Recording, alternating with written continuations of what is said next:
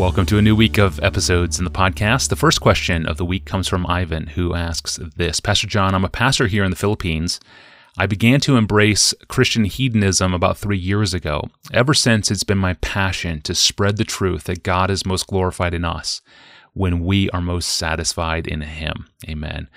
This has become the foundation of everything I do in ministry, even the focal point of everything I say in the pulpit, as well as in my Bible studies.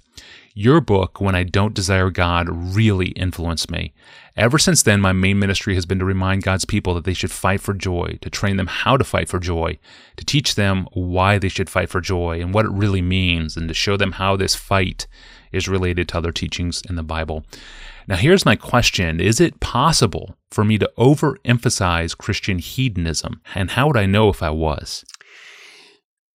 The first part of the answer is simple, but the second part is not so simple and is certainly not simple to implement. So the first part of the answer is simply yes.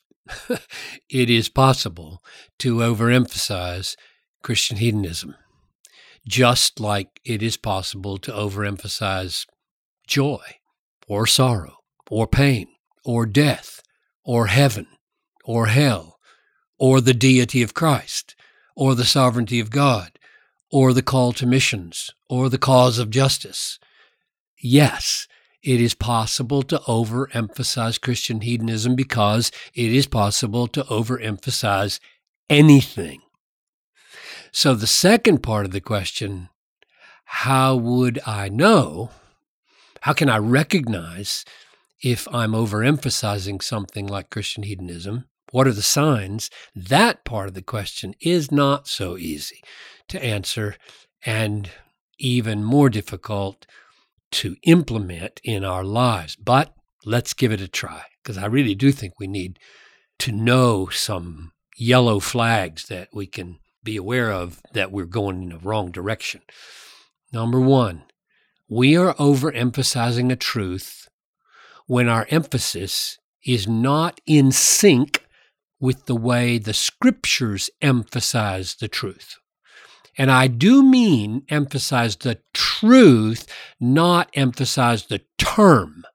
Lots of wonderful historic theological terms are not very often used in the Bible, like Trinity, substitutionary atonement, beatific vision, deity of Christ, but are pervasive in the Scriptures, even though the terms may not be used.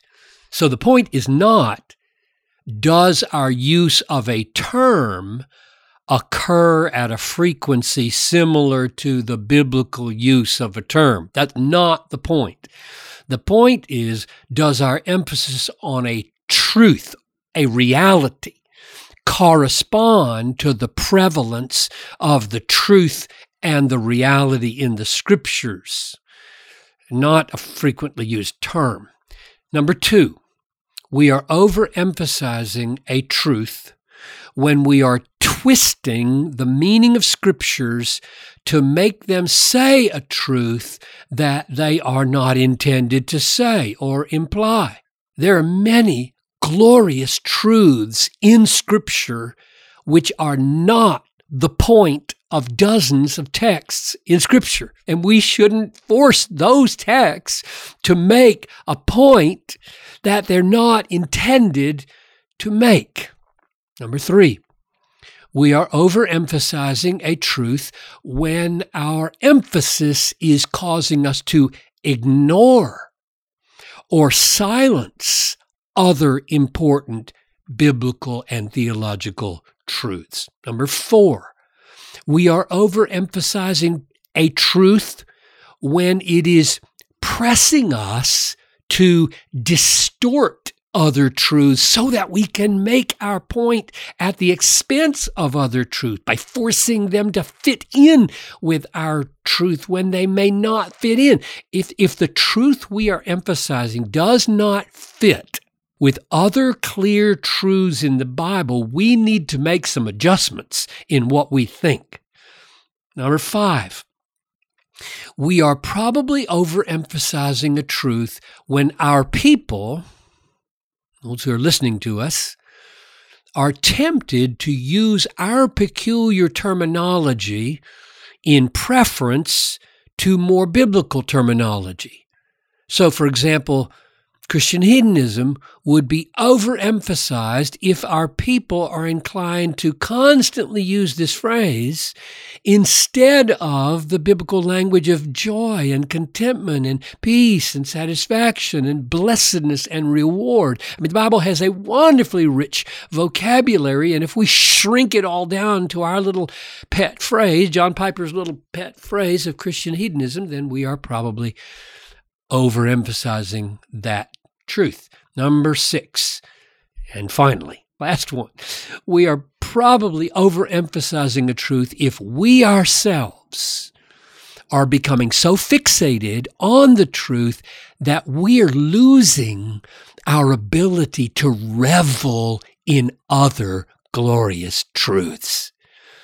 This is a sign of something very dangerous happening, namely, we're really loving not the truth of Christian hedonism. We're loving our possession of the truth of Christian hedonism, which is a deadly reality. So at least those 6 symptoms at least point to an overemphasis of a truth. And the remedy, in a sentence, in general, is to keep the Scriptures themselves, their inspiration, their authority, their true intention, their beauty, their proportion. Keep the Scriptures front and center in the formation of all of our thinking, all of our willing, and all of our doing. Amen. Thank you, Pastor John. And Ivan, thank you for writing into us. We love getting questions related to joy, so please keep those questions coming into us. And for more details about the podcast, to catch up on past episodes, and to subscribe to the audio feed, and even send us a question of your own, go to our online home at desiringgod.org/Ask Pastor John. And we really appreciate you listening to the Ask Pastor John podcast with longtime author, theologian, and pastor John Piper. I'm your host, Tony Ranke. I'll see you tomorrow.